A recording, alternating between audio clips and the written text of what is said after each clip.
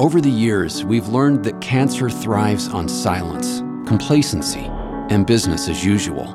Progress comes when we speak out, when we take action, when we're loud. So we started making noise. It was a day America will never forget. But millions believe there was more to the attack than we were allowed to know.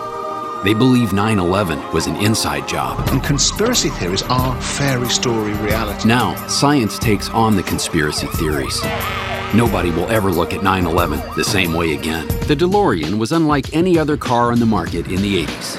The oil crisis of the 70s prompted many automakers to start building smaller, fuel-efficient econo-boxes that some believe left style at the curb. But the DeLorean was first class all the way. Thousands of single women in the big cities are fed up because they can't find real love. So they're packing their bags and leaving the rat race to go hunting big love in small towns. To President James Madison, dear sir, I arrived here yesterday very much exhausted, but having taken medicine feel much better this morning. Provided my health permits, no time shall be lost in reaching Washington. Your obedient and very humble servant, Meriwether Lewis. Today, there's a new breed of pirate. In Key West, local salvage legend Ricky Arnold must pull 4 wrecks off the ocean floor.